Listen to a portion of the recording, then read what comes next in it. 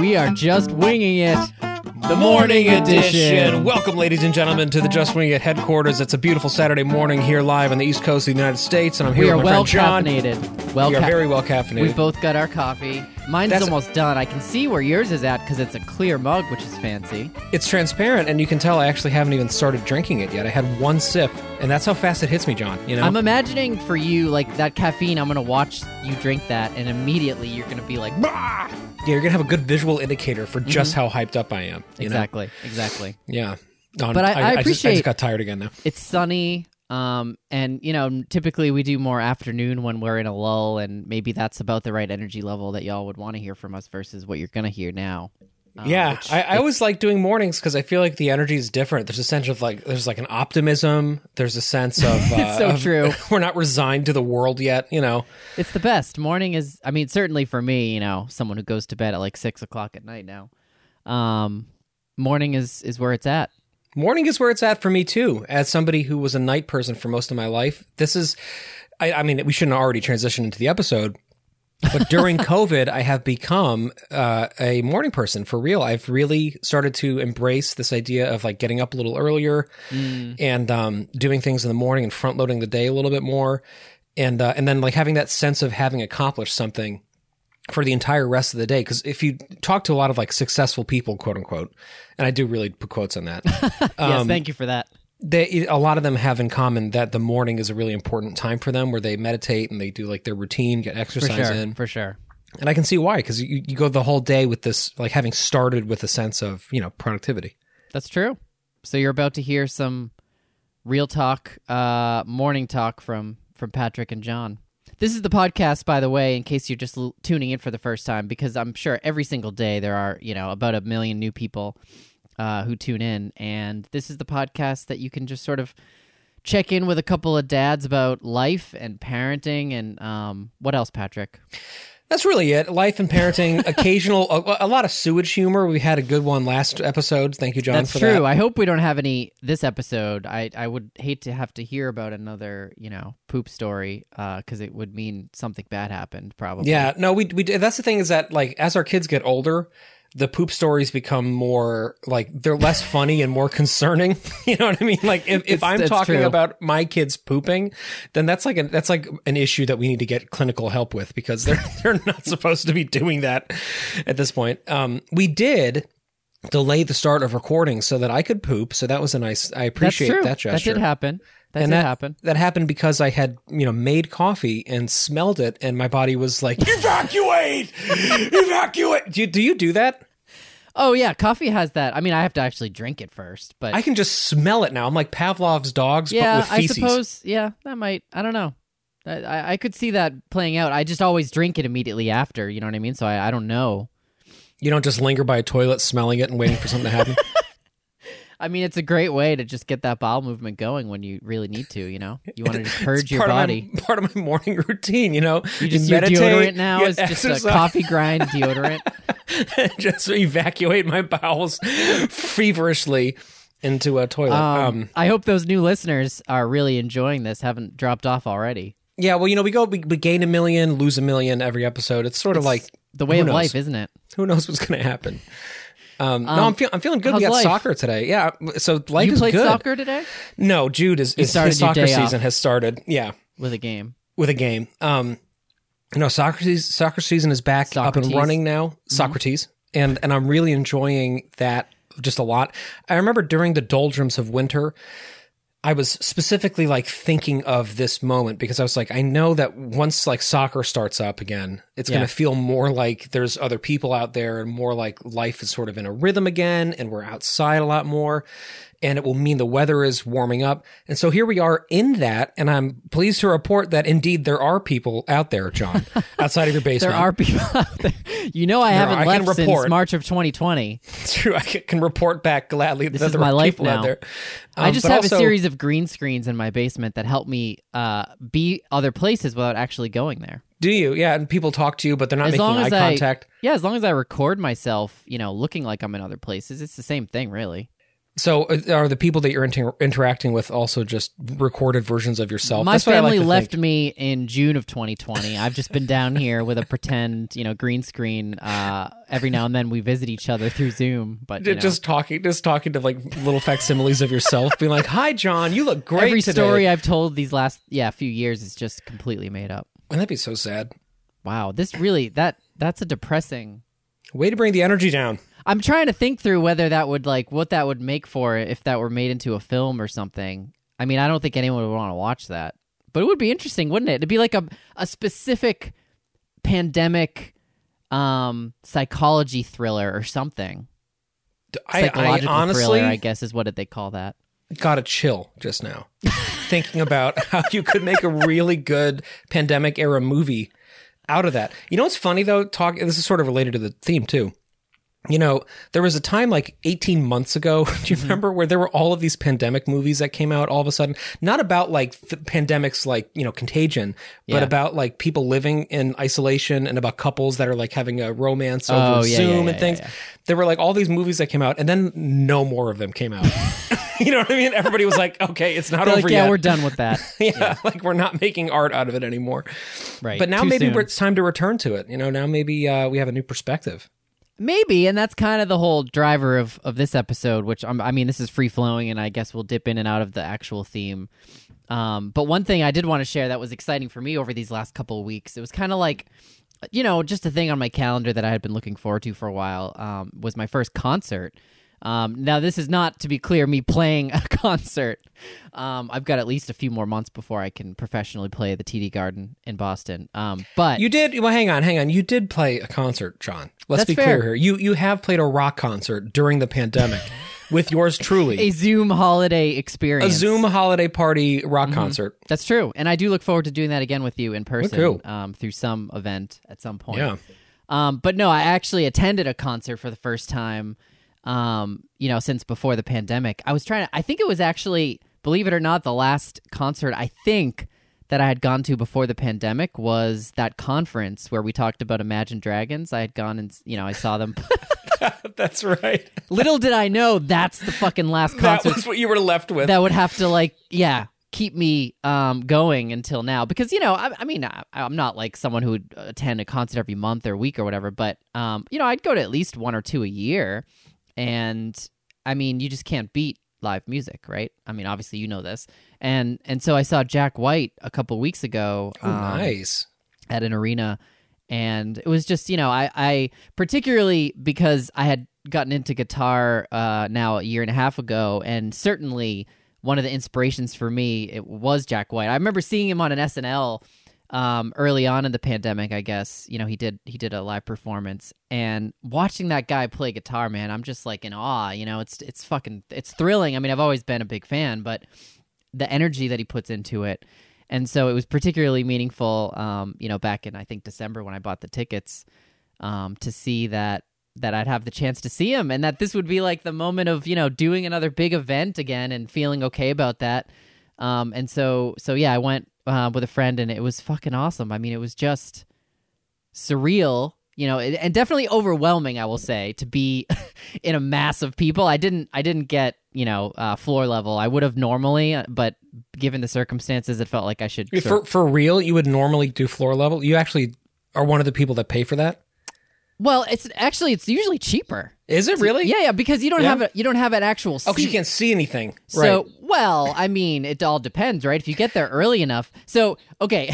Or if you're not like fucking a midget like I am. When I go to a U2 concert, I'm there I get there you have to get there at least an hour before they even open doors, and you can wait in line, and you get real close because you're talking about a huge stage. So getting, even two or three people back from the front, that's typically what I would do for a concert where I'm real, a super fan in the case of U2.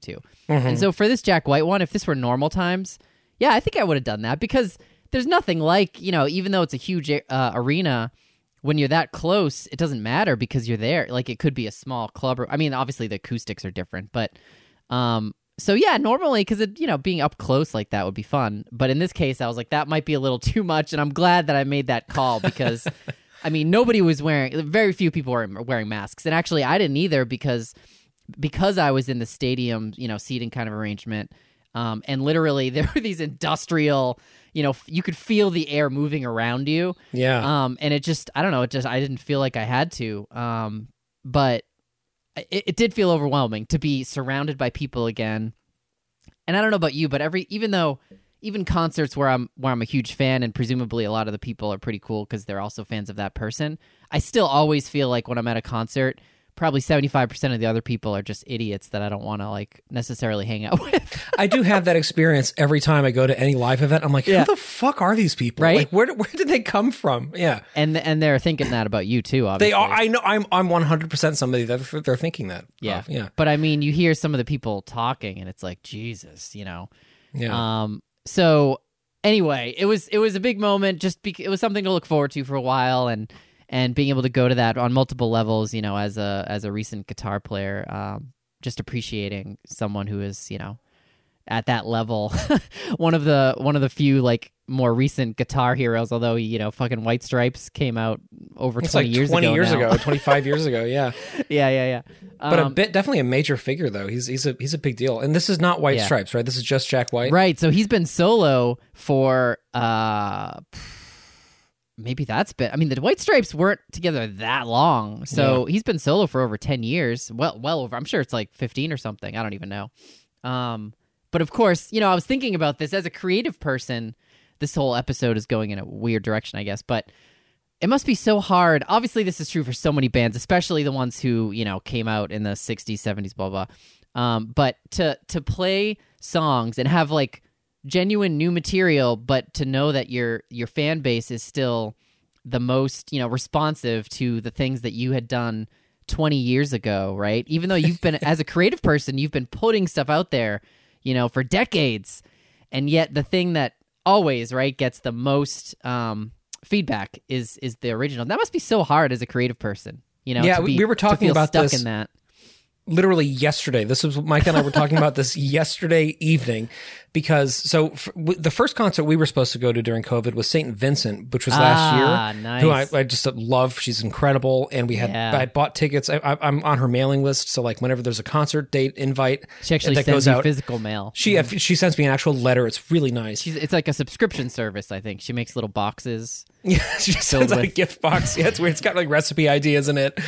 No, but I got this the email about the concert tickets being available. So I just instantly I was like, this is going to be what we look forward to, because this was a year and a half ago now. So I bought them for pretty late in 2021, knowing that things like COVID was going to be done, so it's not going to have to be a problem. And then the concert was pushed back because of COVID, and then it was getting later in the year, and it was during Omicron.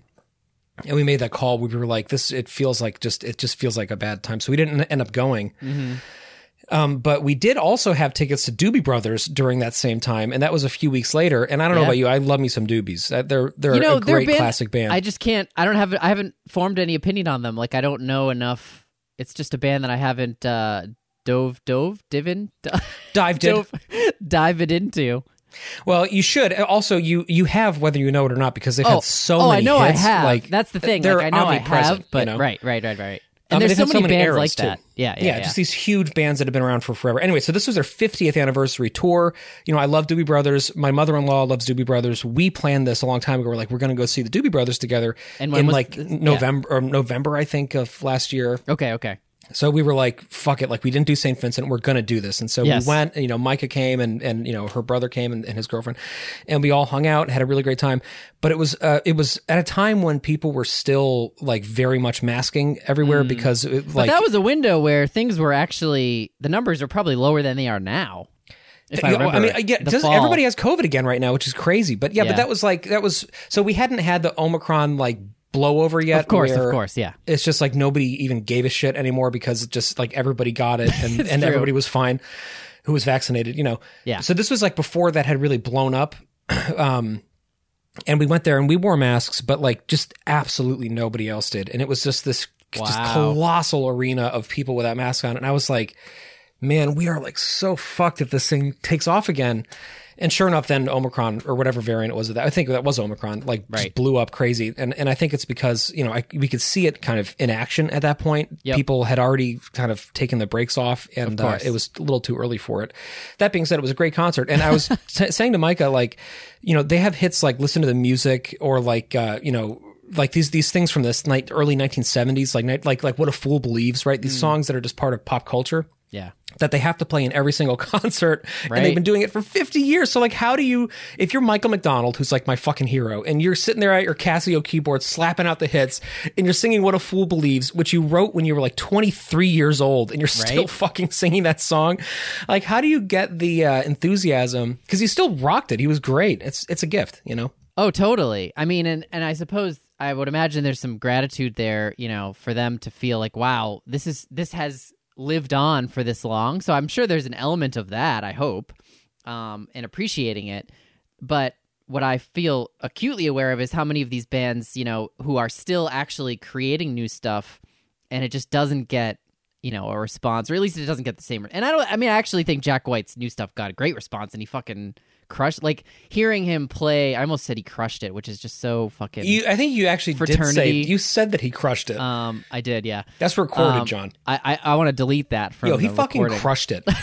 He straight up slapping crushed it. I feel like that immediately aged me. You know, like what do kids say now? I say, like, when I say dope, that's like something that I actually did say 20 years ago. Yeah. And then it like went out of style. And now that it's back, I feel like every time I say it, people are like, what is this old man doing saying something's dope? My like, 10 and 11, my 10 and 11-year-old nephews were over. I was like, you know, watching them after school for a day a couple weeks ago.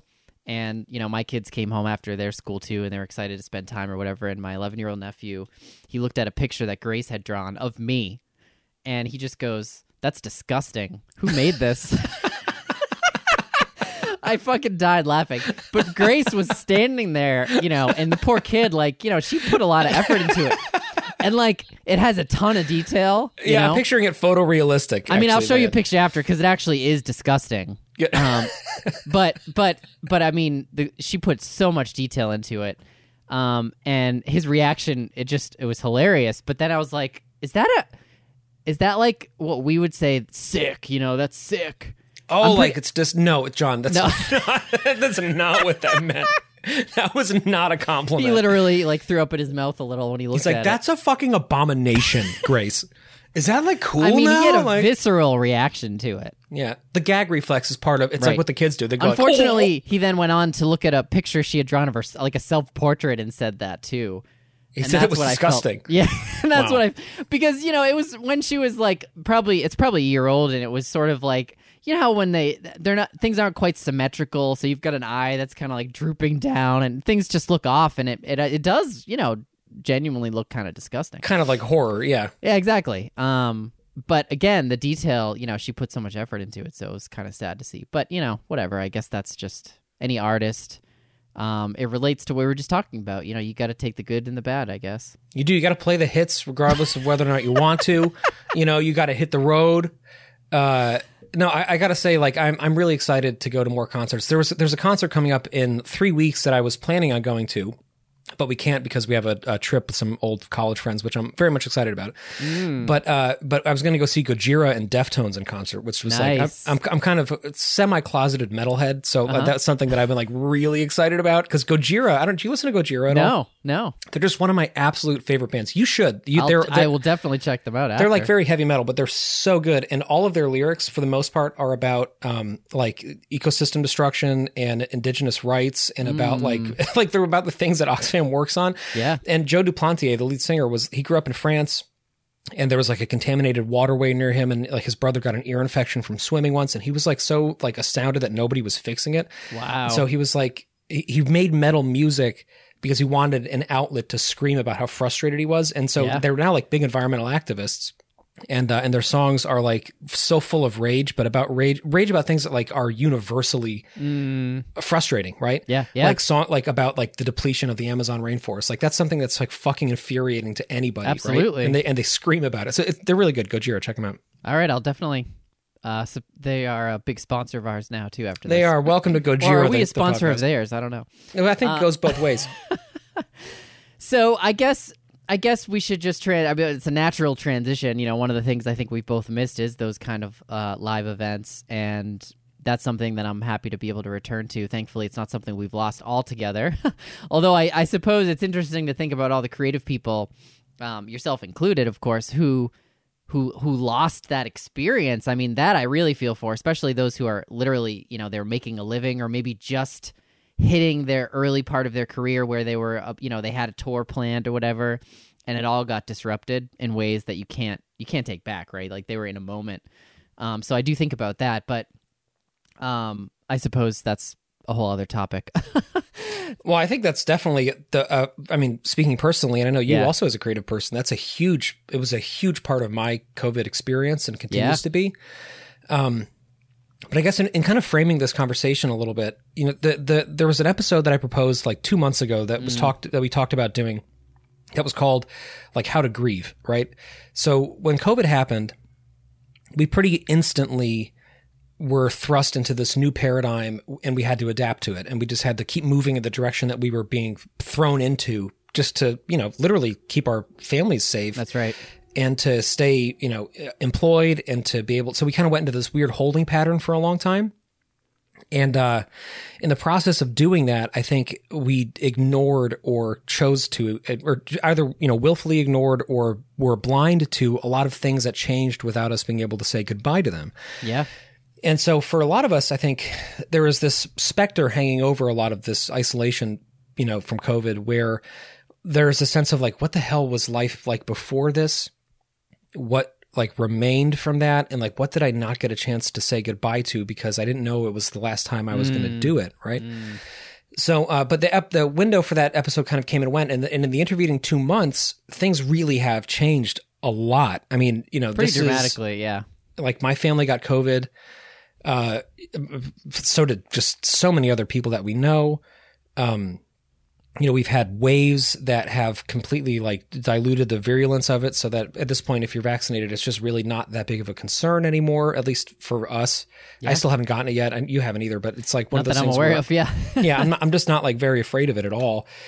And we're seeing people again. We just hosted Easter at our house and we had all these family, and friends come and like, it feels increasingly more now like we are returning to something, but it's not actually a return. It's more of like a chapter turning over. Yes. It feels like it's integrated now. Like this will be the first surge now, right? Which is another surge that's starting, or maybe we're in the middle of, I don't know. I don't think anybody even cares enough to track it anymore. Part 2, where like it's happening. Omicron Part 2, fuck off. Like it's where it really does feel different. Hospitalizations haven't really been rising. Certainly deaths don't rise anymore with these surges, right? Because it's more treatable and so many people have had it or are vaccinated, thankfully. So yeah, it definitely feels like a new chapter. I agree with that. Who knows what will come, but it does feel as though the worst of, I hate to say it because, fucking who knows what will happen tomorrow, but it seems like the worst of COVID is behind us for now. And it's about sort of integrating it and getting back to some life where we're not forced to hunker down, mask up everywhere and all those precautions. I think, certainly there will be some in different moments and all of that, but it's very different now. Yeah. And so what I like about how you reframed it is like, what have we lost and what have we gained, right? Or like, what have we lost and what have we found? That's another way that I would say. I feel like my self-exploration journey since COVID has been the most like intense and difficult of my entire lifetime, including like the turbulence of adolescence and, being a little kid, all these times that you associate with rapid change. Like for me, there has been no more rapid change in myself than during COVID. Yeah. And so now that I'm like letting my guard down again, and now that we're reintegrating, like I said, we have a soccer game in an hour to go to, like, there's still those changes within me still exist and they're still there. And what's so fascinating to me is that they're almost all good, right? Even if they weren't while it was like happening, but the sense of like resilience and the sense of awareness of myself and of the like incredible finitude of our time on this planet. Like those are things that I did not have a real sense of until COVID happened. Before COVID, and I think this is a little different. We've talked about it in other episodes, and especially because of your cancer, experience. But like before COVID, mortality was a complete non-issue for me. It was just something that, even though I have lost many people in my life, I haven't had any grandparents alive for 25 years now, and uncles and aunts. But like, I didn't recognize mortality as something that I needed to be immediately concerned about with my immediate circle until COVID happened, right? Yeah, yeah. And now it's like, what do I do with that knowledge? What do I do with that awareness? And so that's, I mean, there's a lot to talk about, but for me personally, a lot of these like fundamental concepts of self and time and mortality are just different now. Oh, that feels spot on. I mean, and I'm sure it's true for so many people, if not everyone really, whether they know it or not. I also wonder if there's something interesting about the sort of, okay, so in this show, right, since the beginning, a topic that's really played out for us is our own identity, where, the beginning episodes you'll hear of this show, the first couple seasons even, so much of it is about our transition still, because we were young dads and now we're not as young. So much of it was about our losing a sense of our own identity as an individual, and it being, really bound up in being a father, right? A new dad, and all of our energy just going into that, really. I mean, our life was centered in parenting in ways that for me feel different, and I wonder how much of what's happened is this sort of interwovenness, if that's even a word, of COVID, but also for me, I feel like I've been finding myself again in some ways, in ways that, like, now my kids are at least less dependent on me. They're still young, they're 4 and 6. Obviously, I still have to do a lot with them and for them, but they're at an age now where they're able to do stuff on their own. They're developing their own social circles and more independent, and I've been really aware of how much I've been looking at my own identity, and not in a necessarily always conscious way, but I mean a really practical one that I continue to bring up is hobbies. What do you enjoy doing with your time? And that's a question that has surfaced for everyone with COVID, because we've all had more time by ourselves or with ourselves, and finding guitar and that being, and actually riding a bike, right? The two big, huge moments for me were those two discoveries of I had always wanted to learn. The bike was maybe a little bit more straightforward and, relatively easy to pick up once I actually focused on it. And then guitar was something I never actually, I really wonder if I ever would have picked it up again. Maybe I would have eventually. I'd like to think that, but it wasn't something that I consciously was like, oh yeah, I just put it out as yeah, it's probably, I'm not really a musician. I don't think I have that talent. And that's been a discovery that I feel so thankful for, because, it is truly one of those hobbies, that the gift of having something that you can just pour yourself into and be completely present and fulfilled by. And anyway, that's one thing that I feel like I've found is it's not just the act of, finding a hobby, but it's discovering yourself again, and that you're an individual as much as you are a parent. That's a big one for me. And I can relate to that so hard. Completely agree with you. I was asked this by my therapist last year. She was like, what hobbies do you have? And I didn't have a quick answer, and I started saying things, and then I realized that they were passions and interests that I had, but they weren't actual activities that I was doing. And the hobbies that I was listing to her were things that I hadn't done since college, literally things from so long ago that I had basically just lost sight of, because pre-COVID, my identity had become subsumed by two things: fatherhood, right? Yep. And music. Those were two things because I didn't have any free time. I mean, I just didn't have any free time, period. Right. So when I did have time that wasn't at work or doing music, I was just being a dad and doing things with my kids. There was no space for anything else. So my hobby, quote unquote, identity was primarily things that I could engage with the kids on. So it was things that they were into that I would get into also, because that's the way that I typically operate, right? And then we would kind of ramp up our, excitement spiral, and we'd be really into something. But it was something that I was really into because my kids were really into it. And so that was kind of a wake-up call when I didn't really have current hobbies to talk about. And that was like what led me to getting into biking again. And that has become like just an absolute centerpiece of my life now. Like it's become a true passion, mountain biking and road biking.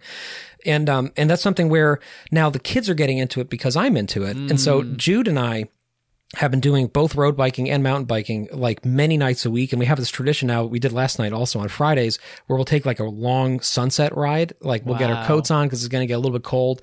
And like last Friday we did it along the beach. And then last night we did this beautiful mountain trail. And we were sitting in the bed of my truck afterwards, you know, sweating, just like looking up at the sun going down. And he was like, "That was the best ride I've ever had, Dad. I think I'm becoming really passionate about this." You know, the fact that he could identify that. Oh, wow. Yeah. What a I had moment. that wonderful feeling of like, yeah, that was something that like I helped him get into that he's now going to carry with him. And like these experiences and these memories are really great. But yeah, boxing, all of these like physical activities that once were things that I would just sort of dabble in. COVID gave me time and space and the necessity to actually be passionately engaged with him again. And I think, you know, like fitness was already a thing for me before COVID, but COVID crystallized everything. It was like, we are no longer, I mean, for one thing, for a matter of health, like we have to be healthy. You know, we're not going to go to the gym for a while. So we have to like invest in our home equipment. And that became like another just huge, and in the process of doing that, I learned so much about the human body and how we function and kinesiology. And like, I got super into that. And it's crystallized other interests that I have that I don't think I ever even realized I had. Like, I don't think I ever knew that I was passionate about any of these things. They were just sort of things you could do. Right. But COVID gave me this room to be passionate about things again. And what's interesting about that to me is that a lot of them started for me as fear responses, as this feeling of like, so with working out a lot, you know, it started as this, like, I got to get healthy. I want to get my shit together. You know, mortality is real, blah, blah, blah, blah, blah. With the other ones, it was like, why do I not have any hobbies? Like, what the hell's wrong with me? Like, I need to go and just like buy a bike and I'm just going to do it. You know what I mean? Yeah. So then like you push through that immediate kind of anxiety response to these things and you find something beautiful within it. And then you forget that there was a time that you were afraid of not having it in your life, you know, but there was a time. And that's what I think, you know, when we talk about what we've lost and what we found, there's a sense of real self that I have found during COVID. Yes. And the self that I've found is like even more imperfect than I thought he was, like even more flawed, and even less like stable, but in a lot of ways, so much more resilient and so much stronger and so much more curious. And so I actually like love myself significantly more than I ever did pre-COVID. Although I also recognize that I'm even more fallible than I thought I was because like we've made it, you know? That's so interesting. I love that frame, you know, that it was in the losing of oneself or maybe losing some of the perception of a self that was, you know, maybe better in a certain way or whatever, that you realize it's the self that you are and who you love is actually because of those imperfections. And I guess another element that I wanted to talk about in that case of, you know, sort of what we've lost that I wonder about, and I actually wonder if this is something specific again in the context of people our age and maybe even the millennial sort of generation. I want to see if I can articulate this right. I feel like if you think about the journey that we've been on through our adulthood, and, you know, you had a wild 4-year, really, it started before 4-year stretch with Trump, and I don't mean to say the sort of politics of it, but like the nature of our lives in the world, you know, just turbulence, yeah, the turbulence for several years, and then immediately, right, COVID, right, which has taken us into the now, and that turbulence. And one thing that I'm feeling, I can't quite put my finger on it, but I think it might be some cynicism. I think I've lost, I don't know if it's lost a certain innocence within our generation or optimism or what exactly it is, but what I mean by it is a certain faith in humanity and the good of humanity, and I worry about humanity in ways that I don't know, I guess I didn't before. And just be more specific, I think about the way that people have responded amidst this crisis, even in my own life, in my own circle, and the sort of lack of belief in things like science and sort of the basic progress that we've made as humanity, and that all surfacing in ways that have felt really harmful to me in relationships that I've had, in my own sort of belief in humanity and society. There's so much wrapped up in that one, and I don't yet know where that all sort of shakes out, but it feels like something distinct to call out that I feel like I've lost, a certain level of optimism in humanity or something. And every generation, supposedly, as you get older, you sort of become classically more cynical, right? To more conservative is another term that gets thrown out there, although I wouldn't say politically I'm on that camp, but and so I don't know, is this the moment when millennials have sort of lost some of their spark, I guess is what I'm asking. Are you feeling that at all? Yes, I do. And yet I also think about what we've gained from it. And I think what we've gained is a sense of reality that we probably needed. I think optimism, and I say this as somebody who fundamentally feels like I'm an optimistic person still, for the most part. Yeah. I think that I was lacking a lot of knowledge that I probably needed to have to be actionable with that optimism in the past. Yeah. I think that a lot of the social issues and a lot of the misinformation and the distrust of science and, institutions in general, it obviously has been here for much longer than it's just been true. Publicized. And again, not to make this a political podcast or conversation, but I remember the Tea Party movement for me was a big eye opener, and we were so young for that. It's a lifetime ago already. You remember that? It was so long ago, but I was like, wait, what? Like, these people believe we should do what? Like, and they're comfortable saying what out loud? Just the sense of like, what the hell's going on? And the fact that they were able to get a VP candidate, almost to the White House, it was really weird for me. And so that sense of like destabilization has never gone away, but that like fundamental mindset that led to that has been here from before the Tea Party movement. That's true. For a long time. But it was something that we didn't know about and we didn't have a handle on. We were somewhat insulated from it, weren't we? Extremely insulated from it by choice and also by situation, right? Yeah, yeah. And now we are just not. Like, now we are acutely aware of people within our own circles also that we just have just crazy different values from, right? Yeah. And I mean, it's COVID, of course, has been such an exacerbator for all of that. But at the same time, though, it has meant that like it feels like there are no secrets anymore. Like, it feels like we see people for who they really are now. And when you see somebody for who they really are, I think it allows you to at least have more of a dialogue with them. And I feel like in the 2016 era for me, like, I saw everybody as figureheads of these ideas that I had issues with. And I had just made everybody into archetypes, right? So if I disagreed with somebody, I assumed that we disagreed on so many other things, right? Now during COVID, the people that I don't really use social media anymore. So like, I have much less contact with a lot of these people. It has, but that means that the people that I do interact with, and there are many of them who have different political beliefs than I do. Like, we don't have a soapbox effect anymore. Right, There's no audience. Right. And I also realized, like, we actually believe a lot more things in common than I thought, like a lot more things than I thought we did. It's just on a couple of very loud issues we feel differently. But maybe we don't have to talk about the loud issues anymore. Maybe we can just talk about the other stuff, Yeah, I like that. And I think you've reminded me that something we've lost that I would say is ultimately a great thing is any sort of belief in social media as a connector of people. I mean, there's obviously like, yeah, sure, it can connect you. You can reach out to like a neighbor, you don't have their info. we do that occasionally still. But what we thought it was, like that's exactly, I think, the sort of what I would say as millennials over these last 6 years or whatever, has transformed, because social media started with all this optimism of like, let's connect humanity.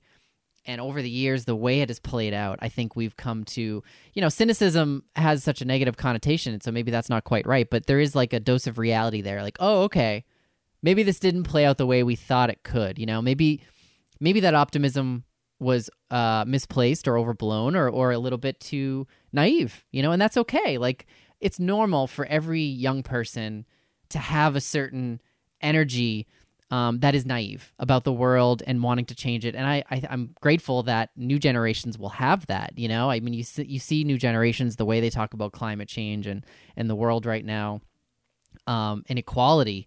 And it's exciting, you know, and I also realized that I'm not there anymore. Like, I'm not that young person in college who thought, like, we could be the generation that ends poverty, you know? It's true, we could be, but I don't think we will be. And yeah, I guess I'm just trying to frame that not as a bad, it's a reality of coming to age during this time, especially, I think, and that's okay as long as there are generations that keep pushing us as well through this next era, whatever it's going to look like.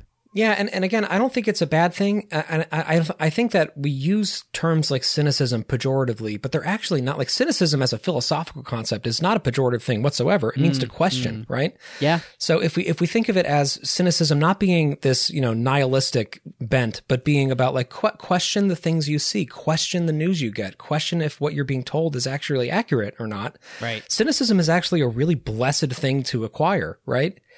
And if you can maintain that cynicism while still believing fundamentally in the good of people, that's the challenge, I think, right? I think so. And, you know, I remember this coming up in the Book of Joy. I believe Desmond Tutu, who another person we actually lost over the course of this pandemic, we should note, who commented on the distinction between optimism and hopeful, being hopeful. Yeah, right.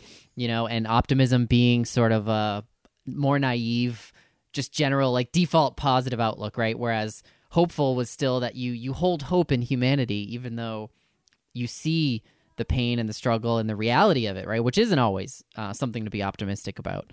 And I appreciated that distinction. I think that could be one helpful way of looking at it too. Yeah, I mean, even a way to reframe it is like we went into adulthood believing we were the generation that would fix these problems, like inequality, right? And we are now in adulthood realizing that we could be the generation that solves these problems, right? Yeah. And then if we aren't, it's not just because we like dropped the ball, but it's that like life is just more complicated than we knew it was originally, right? Right. Which isn't a reason to, you know, give up, right? I mean, we have to hold the power that we're in, which will increase over the years now as more of our generation become leaders and who have experienced all of this as adults, as parents and all of that. And so it's on us to sort of take that in and do something with it, you know, and certainly climate change is going to be a major, one of the, probably the defining really struggle of our lives to combat against for all of humanity. But anyway, I suppose this is going quite astray from what we've lost and gained. I think it was relevant though in the context of these last couple of years and you know, what we're feeling. But I think it's actually perfectly emblematic of what we've lost and what we've gained, because I don't think if we had this conversation 2 years ago even, it would sound like this, right? Yeah. I think that pre-COVID, there was still this, like we were kind of holding on to this little veil of everything's going to be okay. Mm-hmm. And I think after COVID, we're like, oh, nope, that there is no guarantee that everything's going to be okay anymore, just in a very deep way. That's well said. Yeah.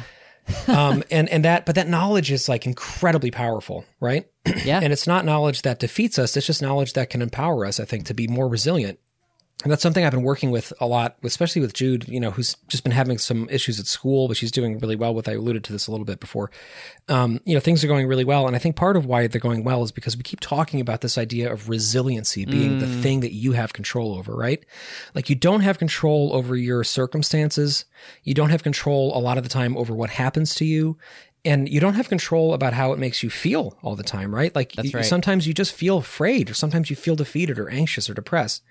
But the thing that you do have control over is how you bounce back from that and how resilient you are, right? Yes. And you have in life, you'll be presented with a lot of circumstances like this where you'll be like, how the hell did I get to this point? Like, how do I get out of this?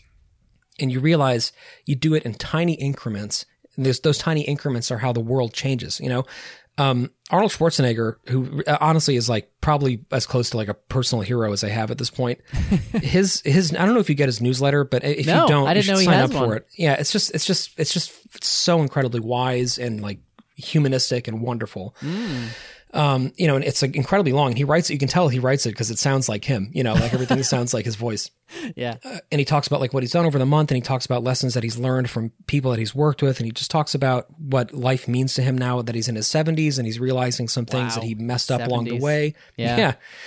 And he had this really nice little passage where he talked about this phrase, I just can't, right? So like that's become, I think, in a lot of ways the defining phrase of COVID for so many of us, right? I know that I hit that point where I just stopped watching the news anymore because I was like, I just can't. Like, yeah. I just can't. Like, I'm not gonna. I don't want to deal with this, right? Yep. Because it's just too much. There's too much going on, and he agrees with that, right? He says that that everybody should feel that way because there is just too much going on, and that's Ukraine true. On top of all that was just this just horrible thing, and it makes complete sense that you would feel overwhelmed. But he said, every time you feel I just can't, replace it in your head with I can, and just do that routinely. Say, I can. And what you can do isn't necessarily fixing all of these giant problems. You can't necessarily be all informed and educated about everything and be a policymaker and actually affect change.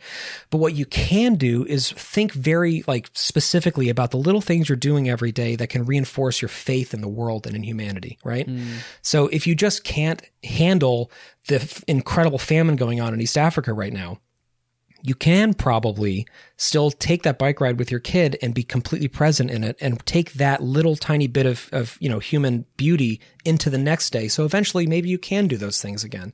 But this idea that that life is about, and so I guess looking at COVID and what we've lost and what we've gained, to me, that really is it. Like, I did not have a sense of that before COVID. I had a sense of we have to fix everything. Everything is going to be solved. We're going to throw ourselves at these problems. I'm going to be angry. I'm going to show up all the time, and I'm going to be fully present as an idea person in a complex world. And then COVID happened. And, I look back, I think a lot about early April of 2020. And what a bizarre, for us, it was especially weird because we were selling our house and buying a home during it. But even outside of that, everything was just stopped. The highways had no cars on them.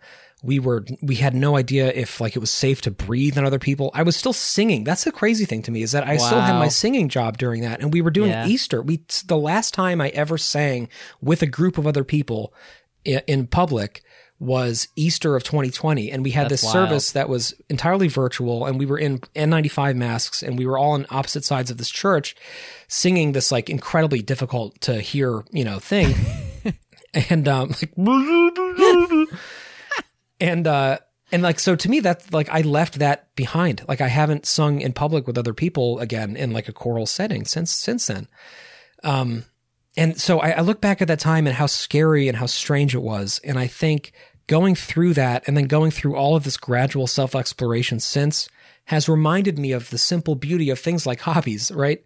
Or of things like having a conversation with, just calling somebody you haven't talked to in a long time and just talking to them. And those are enough of those little tiny points of light eventually light the entire sky up, So I think a lot of us are finding that. A lot of us are finding that maybe we can't fix the big things, but we can all fix little things in ourselves and in our world, right? And eventually maybe that affects bigger change than just what we have in front of us. Yeah. Yeah. The themes that stick out to me in what you just said are, one, maybe we all sort of did burn out, and that's a good thing, in the sense that we needed to hit that point in order to really find ourselves and what we are capable of and sort of build back. And I hope that that's what happens. It's going to be interesting to see where society goes next from all of this, but I'd like to think that we're going to ultimately be in a better place because we're facing a reality in ways that we didn't before, and we're also facing our own constraints as individuals. And that is, I would agree with you, it's a good thing. I certainly have felt that too, needing to understand those constraints in order for us to understand, here's what we actually can do, and having a healthier relationship with that ultimately, I think, is a good thing. And you said earlier, whereas before we might have thought everything's going to be okay, I feel like everything's not okay, and that's okay. If I were just putting a label on it, that feels like a message that has come through, and one that our kids will have lived through. And that resilience, I think, as you say, will be an important thing that we've all gained in this, the resilience to rise from what we've just been through. And there is something so powerful in what you said, and that it's a fundamental tenet. We've talked about it on here before, of Buddhism, right? Yeah. The path to enlightenment starts with the simple acceptance that suffering is universal, right? Yep. That is the universal shared experience, is one fundamentally where there is pain, right? And so my kind of closing thoughts here are that acceptance for me is the biggest realization that I've come to during this entire thing. if I could sum up my COVID experience, it would be one of acceptance. And that's an acceptance that has taken like such a long time in so many different forms, you know, like I had to accept my mental health issues to be able to eventually address them. I had to accept my circumstances of being trapped at home, trying to work on these huge problems and like accept that that was where I was. And that doesn't mean giving up, but it means like just taking it seriously and living with that knowledge, right? And it means accepting that my kids' childhoods are really fucking bizarre because of this, right? Because they really are proportionally, especially Henry, and you know this also from Luke, like they are so little and so much of their lives have been lived in this circumstance. Yeah. And like I cannot change that, and I cannot afford to feel bad about it because I can't do anything about it other than the little things every day that eventually lead to a place where we can kind of build back again. So like this acceptance of what our circumstances are and what we can realistically do with them is something that I just lacked completely before that. And so I guess my kind of closing thought is that acceptance is not a pessimistic mindset whatsoever, right? Acceptance isn't this pejorative, cynical mindset. Acceptance is actually an incredible place of peace and stillness where you can see things for what they really are.